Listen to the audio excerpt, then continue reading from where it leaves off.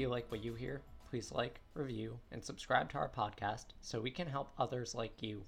You can find us on Apple Podcasts, Amazon Music, Stitcher, or wherever you like to listen to podcasts. We also have a YouTube channel for those of you who would like to listen there. New episodes come out every other Monday. I'm Jacob, and as always, we're here with our resident DM, Gabe. Hello. What are we talking about tonight, Jacob? Today, Gabe, I'm handing the reins over to you, and you could be a dungeon master, and teach me how to create a dungeon. Well, then, let's begin. Oh, yes, sir.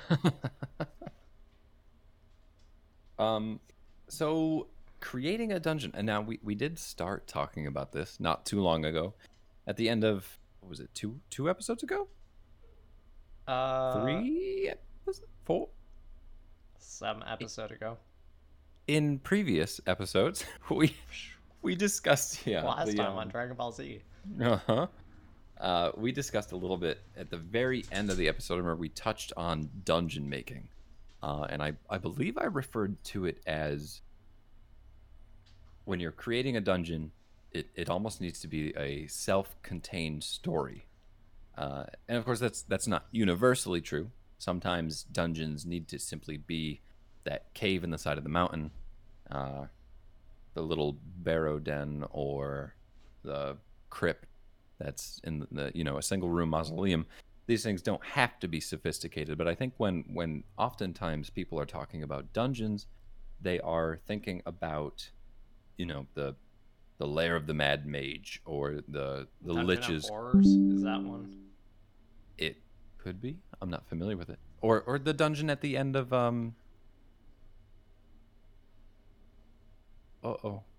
it's gone. Lost Mines? Lost Mines of Phandalvar, sure. I was thinking your favorite module. Oh, Tomb of Annihilation. Tomb of Annihilation. Thank you. Wow. It's been a long weekend.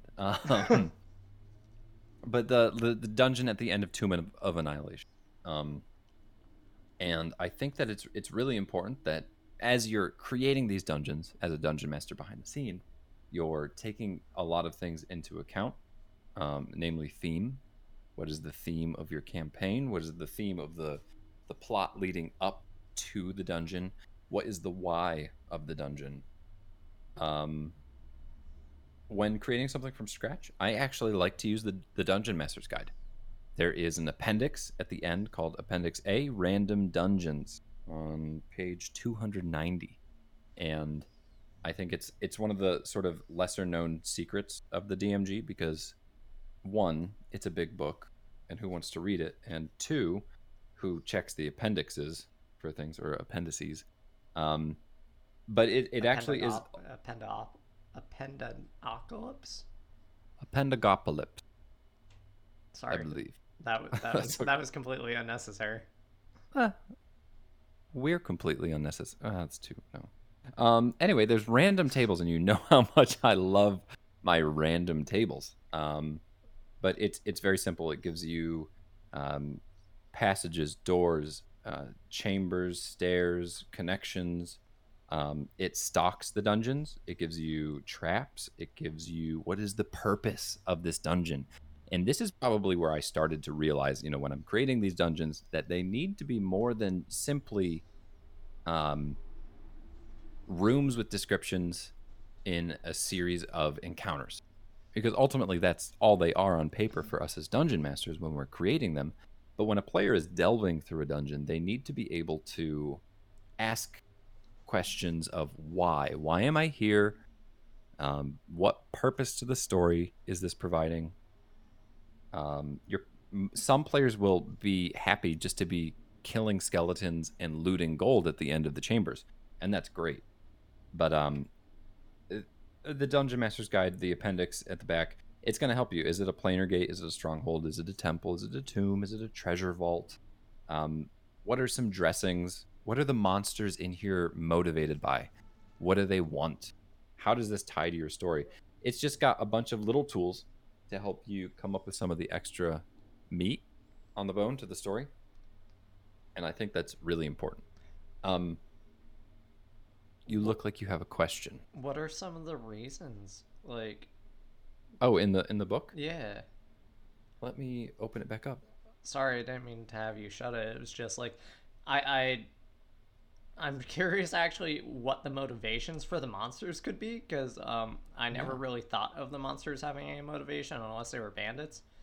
Hmm. Um, but now I'm imagining like this skeleton man going home to his skeleton family at the end of a long dungeon day. I've got to polish my bones. The lich was displeased with me. Um, it's actually pretty small, and I would probably add to this before doing these. But find sanctuary, conquer the dungeon, seek an item in the dungeon, slay a rival, hide from enemies, recover from a battle, avoid danger, or seek wealth. So they're actually relatively simple, but it even in asking this question of yourself as a dungeon master, are my monsters here to find the wealth of the dungeon? Well, now they're probably monsters your players can interact with. You are rivals to the monsters, sure, but what if the dungeon proves to be so dangerous, whether it be through traps or other denizens, that you need to team up with this monster? So, even just rolling a d20, we've just found an extra motivation, an extra motivator, an extra complication. Um, we're seeding, we're creating. That that would actually. I don't know if I've ever actually had a monster be like, "Yo, let's team up." And I Yeah. think that that'd be actually kind of fun. Though I wouldn't Yeah. trust my party to not kill him Hmm. as soon as he was like, "Yeah, let's team up," and then they just take his sword and then. Yeah, it's almost always inevitable, one way or another. I Back when I started to teach myself how to play Dungeons and Dragons, I would print maps out, and they were often just the dungeons from the back of the DMG or the Player's Handbook or whatnot, or just popular dungeons online. I would print them out on architectural paper, and I would create just constant combats. It was just long strings of combats that my players had to fight through because we hadn't played Dungeons and Dragons. We didn't know what RP was even at the time, and it took me a few dungeons to figure out that if I want plot, if I want story, there needs to be more than simple combat and simple exploration. And it came to me as I didn't realize that I was simply discovering the third pillar of D&D, which is role playing. But what I ended up doing was, with my first one, there was a friendly goblin, and he offered to help the party, and they accepted his help. And he would lead them places to the dungeon, or he will point out a trap to help them avoid it. And once that sort of beneficial aspect has been discovered, um, your players begin to trust a little bit, and maybe you can get out of there with that monster alive. Maybe he even gets what he wants. Maybe he just wants a little piece of the treasure, but it's a really important piece. Maybe that piece is part of your plot. May I ask, do you think that this would be a subversion tactic if, say, that you had a goblin like that who was pointing out traps throughout the entire way, and then the very last trap, like, he knew that this trap needed to be triggered to be able to get the treasure, so he points your adventurers into the trap? Like, would that be a subversion? Like, would that be a cheap ploy? Like, do you think that your players would be upset about that? Well, With you?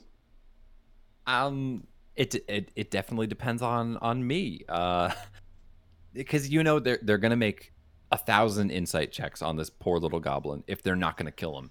So, were you fair with your judgments on those checks? I don't know if an insight check would work in that situation though, because like it, unless say that you have like 15 traps. I'm saying like this entire dungeon is booby trapped, right? And 14 times he's pointed out where the trap was. Do you think that anybody would actually do an insight check on the 15th one? Well, when I say that, I mean the first insight check. Let's say your cleric makes an insight check and he rolls like a 15, and it's a little wishy-washy, but I would say something along the lines of, you cannot trust this goblin completely. And then he will proceed to point out trap after trap after trap. And when they finally walk into that last trap, And they go, damn it, Gabe, why? I'll be like, I told you with your insight check, you could not trust this goblin. I think what's important to do with checks like this is to let enough time lapse in between the check and the moment of betrayal. But if that player rolled a 15 and I was like, yeah, he seems trustworthy enough, and then you have to be very careful with how you word these things. Otherwise, it could be subversion. I think if you're careful and it's a lengthy dungeon with enough encounters or enough moments and places of interest and intrigue and mysterious little things they're encountering, it's likely that your players won't forget what you said, but they'll put it out of their minds a little bit. And that's just something you've got to keep in mind, I think, as you build a big dungeon. Huh. Now I'm just constantly thinking about a goblin that I can't trust. Or can trust. I don't know. Can you trust any goblins, really? That's goblin phobic. Yeah, a little bit, but I'm a dungeon master. I'm not perfect. So then you're supposed to like goblins. I love goblins. I use them everywhere. Except I usually throw them to my players, which means I must be like Jabba the Hutt eating those little toads out of that bowl. So like cannon fodder, not fodder. Oh, yeah, absolutely. They're cannon fodder. It's remember the goblin thespians, the troop of goblins that were just actors that I just let my players slaughter wholesale. I forgot about that story, and it makes me laugh every time. Goblins are my favorite. Players will never trust them, and I will use that to my advantage. And that's probably a good example of being unfair. But so we've talked about this in the past, I think. Mm-hmm. Different types of traps, different types of story plot elements that you can have inside the dungeon. Yeah.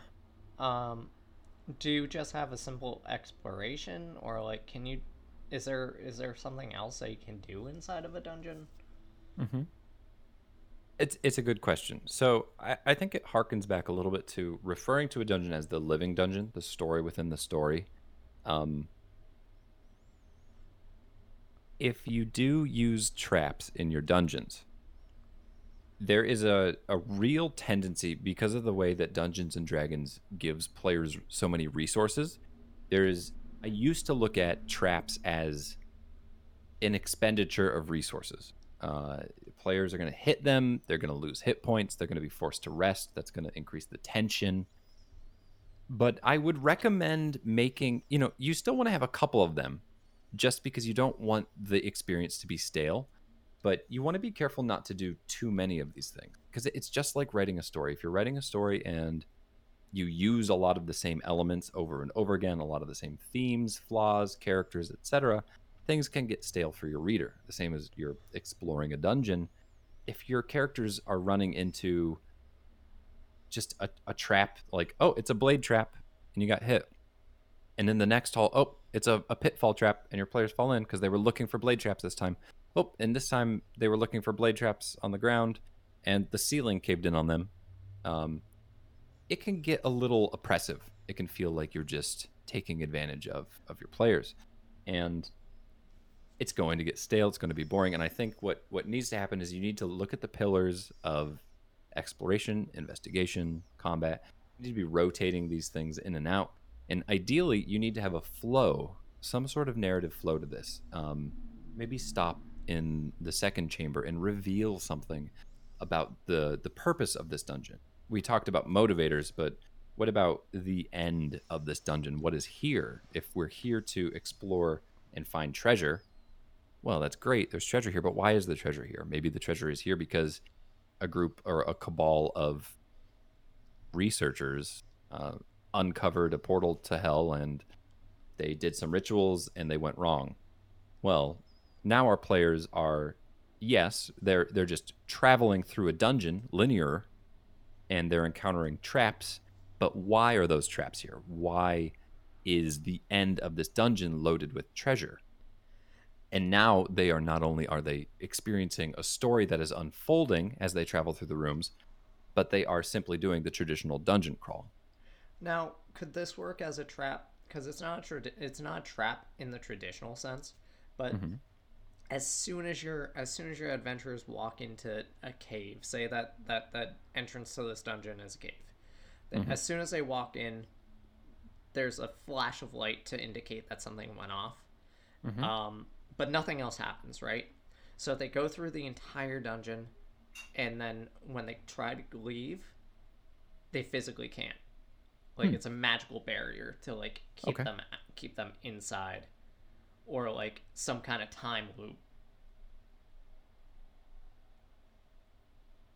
that they Oh, like as soon as they try to leave, like they just get sent right back to the beginning of the dungeon. sure, sure. I think that sounds wonderful in a way. Again, we talk a lot about subverting. I would say, did you supply evidence? Of that. Yeah. Like, because there was the There would be flash. clues. There would be clues Yeah, inside the exactly. dungeon, of course, but like, Exactly. would that work as a trap? Because I mean, For like, sure. it's not like your typical oh you take damage or Hmm. oh there's combat, but like Absolutely. I would say that this trap does break my rule of, can my players brute force their way through it? yeah, you did say that.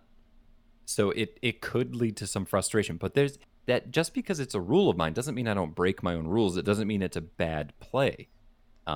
It indicates it might stop the players in their tracks, and they might start scratching their heads, and they might start wondering, why does Jake want me to stay in this dungeon so badly? Rather than, what is this trap? There's, see, that's where when there's things that, if I don't have anything to focus my curiosity on in game, that's when my mind starts to wander to, what is my dungeon master thinking? What is my dungeon master doing to me? Why is he Um, being mean? Why are we living yeah, kind of. Groundhog's Day in this cave? Yeah, well, like, why is he punishing us? But if you've provided those clues, like, as long as I came upon like cave etchings that stated I needed something, and maybe they indicated something about the flash of light, and then I get the rewind, and then I start saying, oh, I have to go find something else in this cave to get out. Maybe there are still other monsters in here, and their motivator is getting out because they've been trapped in here for 60 years, and they're just sick of it, and they want out, and they're like, there's adventures here, we can't kill these guys, they That's gotta actually what get I us was out. thinking. That's actually Yeah. what I was thinking. Like having these monsters that have been trapped in there, that they're Hmm. just all desperate feral people trying to get out. Yeah. Yeah. So talk about, you talked about your fellow players killing NPCs. Well, what if they walk into this room and these hobgoblins just throw their weapons on the ground? They get down on their knees and they're just like, please, please don't kill us. And your players roll insight, and you're like, these hobgoblins, man, they are just desperate to get out of here. That's all they want. They will be your butler for a year if you get them out. Like, so I think that reassuring your players through the reinforcement of story, the reinforcement of that role play, is how you're going to get them to interact with this, and how you're going to keep them from questioning why you're being such a dick with all your traps. Because traps can be oppressive. They just can be in their nature. Now you said that you followed the table in the back because, as everybody knows, Gabe's favorite thing in the world is tables. Yes. Do you ever scrap the table if you like? Do you ever have just a layout that you want to do, and this table just doesn't work for you? Yep. Absolutely. I'm really glad you mentioned that, actually, because occasionally, using the random tables, obviously you can get a corridor on a corridor and end up with like a 500-foot corridor, or a room with 13 doors, and you're like, I don't want to make 13 bed chambers on this. So sometimes, yeah, I throw it out. It's the same as my philosophy with all random tables. Look at the table and use it for inspiration. You don't even have to roll if you don't want to. If you have a vision, follow your vision. What the random tables are going to help you do is populate a dungeon that makes sense. Recently, I had to make a lair for a Oinoloth, a Yugoloth that specializes in plague making. And when I was making this, the dungeon generator just makes sure you add simple things like a kitchen, um, a latrine, like an area for monsters to sleep and poop. It's as simple as that. But like I ended up with a big banquet hall on this thing, and I had a ghost named Chef Goran Ramsey, and he made Varg the barbarian eat old haunted pie, and he saved on the Constitution saves, and the ghost of Chef Gordon Ramsay, who I gave a French accent to just to piss off Gordon Ramsay, who maybe one day we'll hear about this. I I I'm just sad. I'm sad for It's Gordon Ramsay. it's just the theme. Like when I was making that dungeon, I asked myself, how are my players doing? Do they need some lightheartedness? Do they need some silliness? And that's what came out.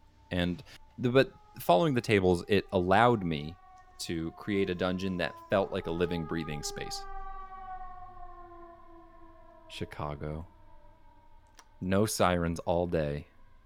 2 sirens actually. Oh, okay. Yeah, but still under the average. Mm-hmm. I was gonna say something else, and now I kind of lost my train of thought there. Mm-hmm. Not important. Not important. Okay. Okay. Let's move on. Let's do it. Heck yeah. Do it to it. So essentially, I guess we could say that the same thing can be said about making cities. Mm-hmm. Mm-hmm. Absolutely. Before we escape to this next topic, Jake, Before we escape. Yeah, from the dungeon, I noticed that I have a note to ask you about any dungeons that you have been in recent games you've run, games you've played in. Does anything stand out? Any favorites? Anything that you think tickled your fancy as a player, or anything? If I'm being honest, every dungeon I've ever run in feels like a long run-on sentence. Yeah. So, the only thing that is memorable is my bard talking bandits out of fighting us in the dungeon so that they could be members of my show. Okay. That's the only thing that happened. It was in the beginning of Lost Mines, or at the end of the first session of Lost Mines. So like, it's not that I feel like the imagination of dungeon masters doesn't exist when it comes to dungeons. I feel like everybody kind of imagines a dungeon to be the same kind of thing, like this gloomy, dark, desolate area, and it doesn't necessarily have to be. I mean, like, a dungeon could be a super bright and cheerful place with eerie things going on all around it. Like, it doesn't need to be like despondent, I guess. Yeah. And I agree. I don't know. I wish that the dungeon masters I played with, because we didn't even have a dungeon in Strahd. But I wish that the dungeon masters I played with that have had dungeons maybe tweak things a little bit to make it a little bit more memorable, so that I could be like, oh yes, I've had 5 different ones that I could speak on right off the top of my head. Yeah. It everything you say is fairly accurate, and I hate to say it, but I think that a lot of the dungeons in standard pre-made adventures are kind of that. That's not to say all of them. I have a very fond memory of a dungeon in Curse of Strahd called the Amber Temple, and there's actually several NPCs in there that you can interact with. There's a lich. There? You guys didn't, no. And it's really a shame because there's sarcophagi that like give you dark powers, and there's NPCs that are trapped in there that want to interact with you and backstab you. There's a lich who has lost his mind, who I always play like this old doddering man who just wants to help you because he's forgotten he's a lich. It's fantastic. There's so much flavor in it. So I really don't want to just speak poorly of all Wizards dungeons. That's not But you'll the speak intent. poorly about everything else. Sure, yeah. While applying to jobs there and giving them my podcast to listen to. Oh, are Great, you great. really? Oh, sure. Not anymore.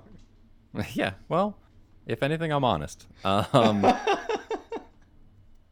Yeah, I see you laughing. Anyway, off of dungeons, and so you had mentioned cities, Jake. I rely pretty heavily on all random things, random table generators online. I don't have any favorites, but I mean, it's almost like you said, a dungeon could be a run-on sentence.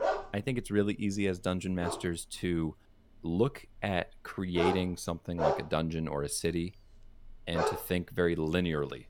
You're thinking point A to point B. And using random tables, using random generators, what it does is it declutters your brain. It takes the crap you don't want to think about and it puts it down on paper for you. And then it forces you to interact with it, and that's going to enrich your story, which is why I recommend doing it. You don't have to, of course. But so cities, there is a little bit in the DMG that I do like to use. Like if I'm really scratching my head about a city, I'm absolutely going to crack the DMG. I like to break things into districts. I like to look at a normal, the history of cities, you know. Geographically, I think the most important place to start is there a river that cuts through your city? What is the industry of your city? Just like kids on bikes, and just build outward. It's kind of, for me, it's a little bit of a, I don't want to say like an ADD experience, but it really is what's catching my interest, and then I'll flesh it out, and then I'll move on to something else, and I will take good notes and bounce around. What about you, Jake? I know you have made cities for PBTA, Urban Shadows. I have. I, of course, as soon as I was going to do something, I have made a city. Only one city though, and it was based off of oh my god, place in Louisiana where Mardi Gras is. Why can't I not think of what this... Boise, Idaho. Anyway, it was... New Orleans? Yeah, New Orleans, thank you. It was based off of New Orleans. But okay. I got everybody's backstories, and after I got their backstories, I ended up making the city based off of what I saw in there. Yeah. One person said that they were a seafood chef, so I was like, all right, cool. There has to be, if you're gonna be in town, like, and you stayed in town for 70, 80, 100 plus years, it has to have decent seafood. How do you get decent seafood? You have an ocean right next to it, or a bay. There was another thing that they wanted a like big downtown district. So I was like, all right, cool. We could do Mardi Gras or something in this, like not exactly Mardi Gras, but we could have a giant celebration that goes down the main stretch. So that made it so that I had a giant road intersecting all the other districts, like, and it went slanted, and then each district was in its own little separate category. So boop, boop, boop, boop, boop, boop. But truthfully, it's really nice in Urban Shadows. They have a layout of the cities in Dark Streets, the expansion. So I could always just look and see how some of these older cities were designed, because France and Venice look not France, but Paris and Venice look completely different from Chicago or LA. You know, so It just depends on how new or old your city is as well. Yeah, yeah, I like that. I mean, looking at different cultures for inspiration of just city planning is always a great idea. I mean, we just did a city together for my upcoming game in a new Galantor chapter. Um, I mean, we looked at a lot of the simple things like the geography surrounding the city. What is the industry? And mining played a big role in that. We looked at politics. We looked at the rival cities around it. How I are they kind of feel like interacting? I'm so sorry. I kind of feel like some of Okay. those even accidentally came up. Like Yeah, I think that we absolutely. were all just like, wait, well, what about what's going on in this city? Like, what's the government there? Oh wait, Hmm. so it was so fun to sit there and be with everybody for the first time with that, because Yeah. I'm sitting back like, yeah, this is exactly how it feels. Yeah. So Yeah. No, it was perfect. But that's I I think that it's realistically when you're seeding these things, your story and theme, like you should have your theme in mind, but the story of the living story coming up from the things that you're discussing with your players, you can just let it come to life if you're collaborating. Um, like I said, I put down a rival city. I knew I wanted a rival city. And as soon as you guys saw that, you latched onto it and you're like, what kind of a government is this place? What kind of an industry do they have? How are they interacting with us? Um, and automatically we just have so many storylines now. And I think just looking at the environment, looking at the industries, we have a big play on basically pollution from companies, which will be really interesting to see how magical pollution affects this realm. What's going on in that forest next to the city? Oh, this is and that is. So brain power. Involve your players in some of these decisions if you want their buy-in. Because I mean, this is I everyone we seated what yesterday. mhm. We sat down and did that, Yeah. and I've gotten every player to schedule and finish within 2 days, and that's a first. That's a new record for me. I think that there is something about collaboration that makes people excited to play, and um, that is probably my newest most important point to make when you're creating a compelling or interesting setting. Well, yeah. I mean, here's the thing.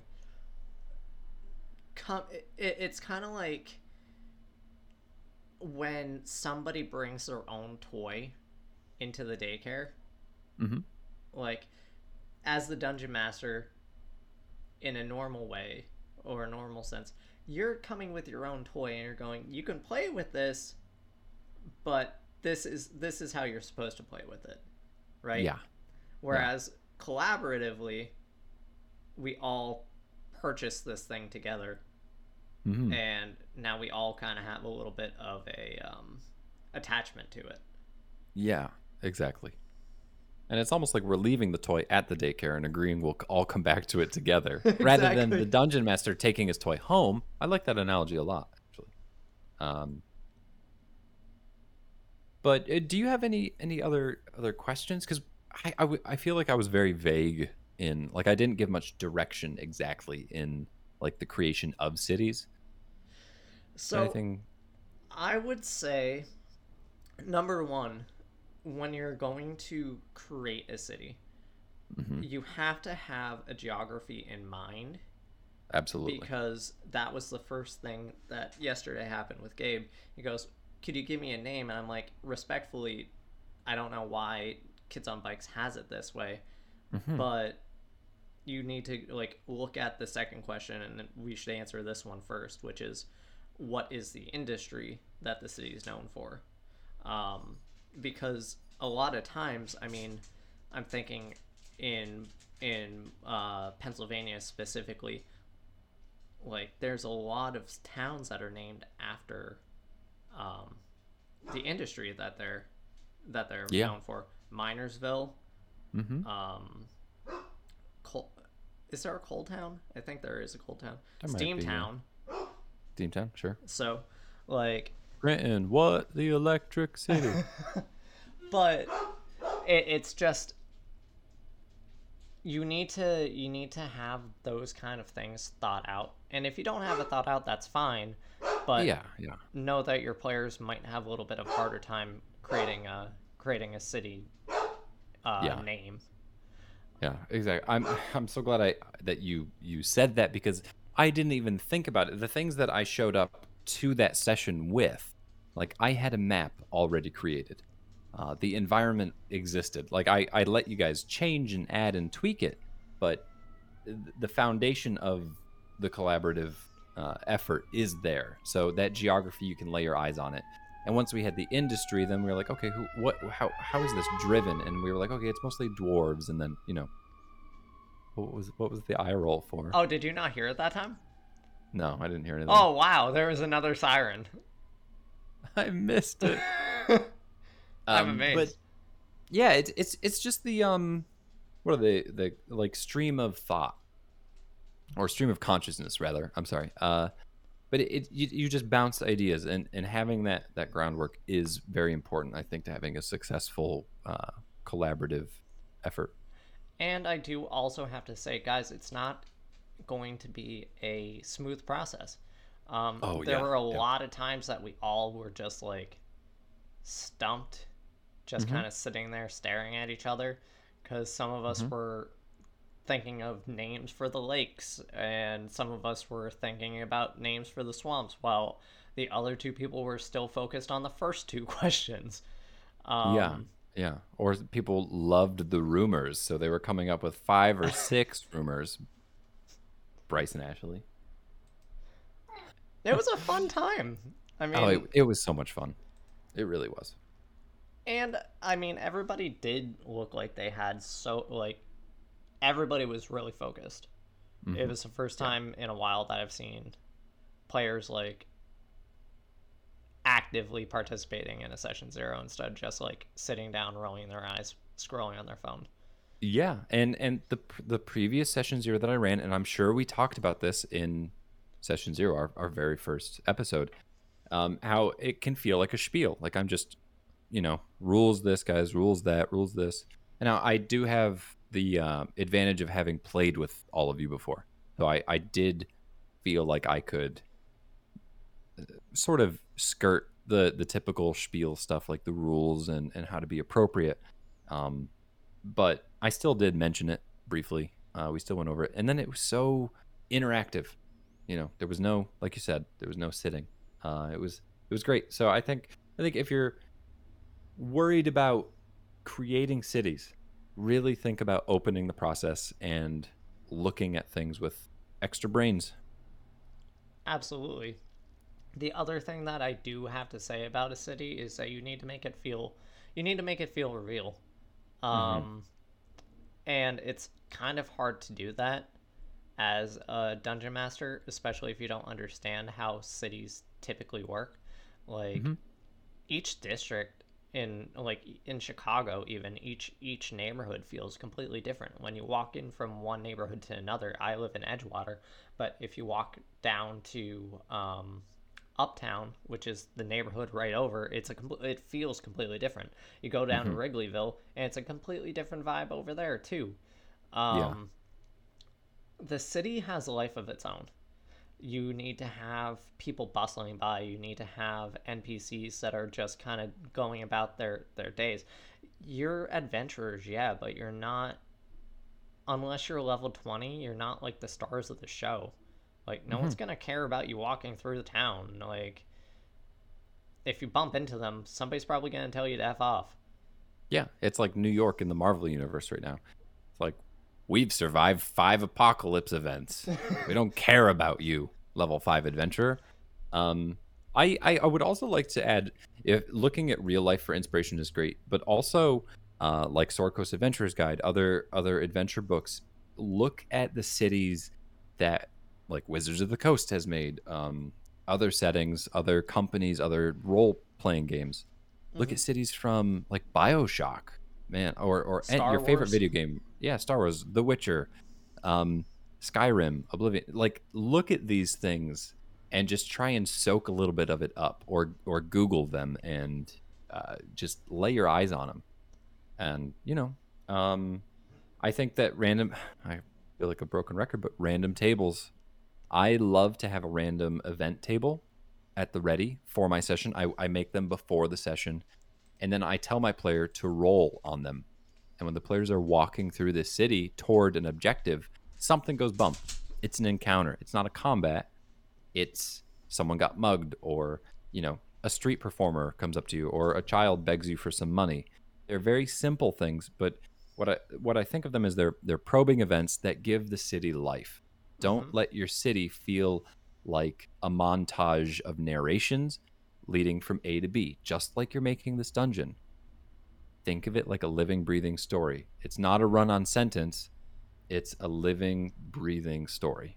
And I'm glad that you said that. Like, the narration, like, leading from one thing to another, like, that's where I start checking out, truthfully. Yeah. It's like, give me some leash. Like, give me a leash. Like, let me off of it for a minute. Let me go explore.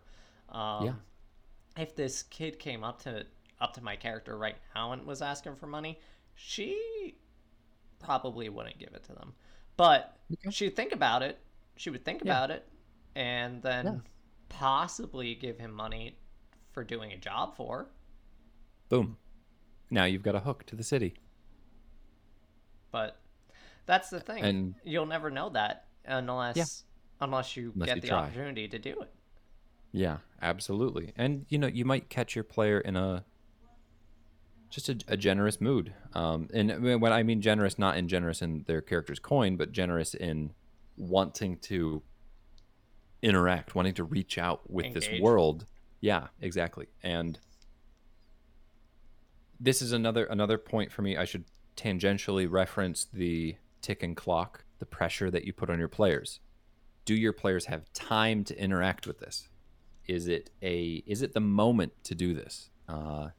It's like, if your players are trying to extinguish the fuse on a powder keg that's going to destroy the world, and you're trying to get like children to beg money from them, your players are going to have to be like, get out of here, kid, and just kick the child away. It's like, I have to save the world. What don't you get? So be very aware of the pressure you're putting on your players. Have you pushed and pushed and pushed and driven and driven and driven, and you're not letting up with the story?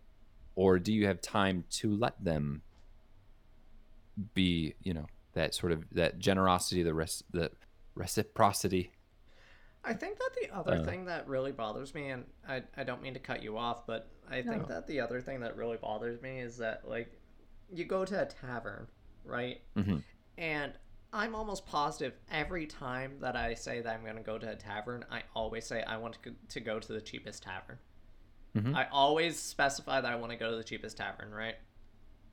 It's not in a bad neighborhood, though. It's never in a bad neighborhood. And it's never like, shoddy. Like, it's never described as shoddy. It's just described as being cheap. And, like, I don't know. Maybe that's another issue that I have with some dungeon masters, that they don't ever, like, describe the differences. Because here's the thing, I wouldn't be going to a cheap tavern to go sleep if I knew that I was going to get mugged in the middle of the night, or robbed in the middle of the night. Like, I would move up to the next level. I don't know. That's just something that I thought about in my head. It's like one of those things that, like, in a small town, that I guess that makes sense that there'd only be one tavern or one inn. But in a city, like, there'd be one on every block. Exactly. Yeah. It's a good point. And I think it comes down to districting things, delineating. And maybe you had that moment with that child earlier, and he's begging you for coin, and you tell him no. And maybe you don't notice that kid's been trailing you for a while. And you say, I want to sleep in the cheapest inn. Well, guess what? That kid's going to try and get some money because, I don't know, he sees this cheap Jake character saying, I've got all this gold. I'm not going to give any. Send me the cheapest inn. And, he takes advantage. Is that, But is that you're right. how I sound? No, maybe. Maybe a little. It's okay. Um, but But that's a yeah, good point. yeah. I don't know. It was just something that I thought about, and it's not something that I think about very often. But now that I'm thinking about it, it's like, huh, that does kind of bother me a little bit. Yeah, I think that's something that we will focus on next episode when we're talking about lens. What the dungeon masters choose to describe as they are moving through a session. Yeah. I think that could be much more relevant there, because you're right. And sometimes I could be very flippant with a description, especially like, you're taking a lot into consideration. Are your players straying from the story? Are you running out of time for the session? But I Are you mean, missing players? that also is something that you kind of explained. Like, if you need to be cognizant of the thought of the time that's going on. Like, if you're about to run out of time for your game, then you're not going to explain these issues. You're not going to explain like, maybe you don't want to be staying in this inn just because you might get robbed. Like, you'll just be like, okay, that's fine. Absolutely, yeah. The city's about to burn down. Maybe I won't search for quail egg breakfast. But yeah, absolutely. Quail egg is my favorite. It's the only thing that I eat in the morning. They're so small and scrumptious. I need to have 100 of them, like basilisk eggs. 100. I eat them whole. I pop them in my mouth like jelly beans. Well, I mean, I'm a halfling, so like one egg would probably be Maybe. enough. What about second breakfast? No second breakfast. Oh, okay. No second breakfast. I do note that we have. So we've been on the city topic for a while, and I think that we're doing pretty good with. We talked about environment. Mm-hmm. We talked about industry. We talked about geopolitics, like neighbors, neighboring cities, rivals. What's going on in the world? We talked about a little bit about. We touched on government. What are the leaders of this city? What is the state of the city? Districts. I think it's also important when we're talking about districts to also mention, because you mentioned one of your players in your New Orleans styled world city. There was a big festival, a big parade that ran right down the middle of it, and that shaped a part of your city. Festivals, squares, parks. Is there an area for graves? Waterdeep has a big chunk of it that is just all for graves, and it's kind of this hauntingly beautiful segment of the city where I get to say there's crypts, there's mausoleums. Some people like to do little seances. People like to go and have lunch there. At night, there's strange lights. Think about the non-city characteristics that you can incorporate. Sometimes it's just as important to think about what's important in a city, but what would be out of place in a city that would be really cool for my players to latch onto? Like, is there a farm? Central Park, something that's take the city out of the city is kind of what I'm saying. A giant atomic bomb. Mm-hmm. Like that feels like something from Fallout. Yeah, Nuketown and Fallout. Yeah. I mean, sure. I think the often trope I think is a mage tower. That's a super popular one to put right in the middle. I often find I have to resist adding a mage tower or something of the like. Yeah. Mage tower, I don't know. I personally like the idea of petrified human remains in the center of town. Oh my goodness. I am not doing that. as a memorial. All right, if Greg's character gets petrified by a basilisk, I'll let you put his remains anywhere in the city. I'm gonna cut it in half to make it a halfling statue. I'm sure he'll love that. Oh goodness. I don't think Greg's gonna appreciate my character at all. He will. Maybe not outwardly, but so anything else that you can think of to add to a city? No, not really, because the thing about my games are too, I don't use maps. I like not that I don't use maps, but like I don't like show you guys maps. I'm like, you can look up the layout of Chicago on your own. Here's the layout, but that's kind of it. You want to get from one place, okay, you hop on this line and get off here. Yep. And maybe that makes it feel a little less realistic. But in Urban Shadows, if it's not important to the scene, it doesn't get included. Yeah, and I think that's just fine. Okay. We also have some notes on landscapes, moving away from cities. I think we covered cities pretty well. We did. I guess this is just looking back at the environment. My favorite thing as a dungeon master is seeding the surrounding areas. I actually use hexes and a lot of random tables, go figure, based that help me just populate them. What monsters are here? How likely is it to encounter them? What kind of flora and fauna? Terrain, weather, abnormalities, oddities. I'm a big fan of oddities. If I can add a shrine or something, I think that they punctuate travel so well. I know that you really like shrines. Yeah. Shrines are, I mean... You tried to push that onto us yesterday. Did I? Yeah. It's just like... I find travel... I really like that you said a dungeon can feel like a run-on sentence. I think that most... You are ridiculous. I think that most travel needs to be punctuated. Again, I find myself checking out with long travel if it's just narration after narration. It's just like moving through a city. How are we punctuating the traveling? How are we documenting important points of interest? And oddities, shrines, traps, monoliths, caves, treasures, things that you come across are how you viscerally link your characters to these things. Like you said, looking back on the dungeon, the only moment that stands out in your memory of all dungeons is getting to role play with an existing set of NPCs in a dungeon that agreed to do something out of place, and that's it. Yep. And when I think about travel from A to B, I have to think really, really hard about memorable moments of what happened between. And think about Lord of the Rings, The Hobbit. The whole thing is travel. What are the most memorable moments from that? I mean, as a child, when my dad read those to me, it was the three giants.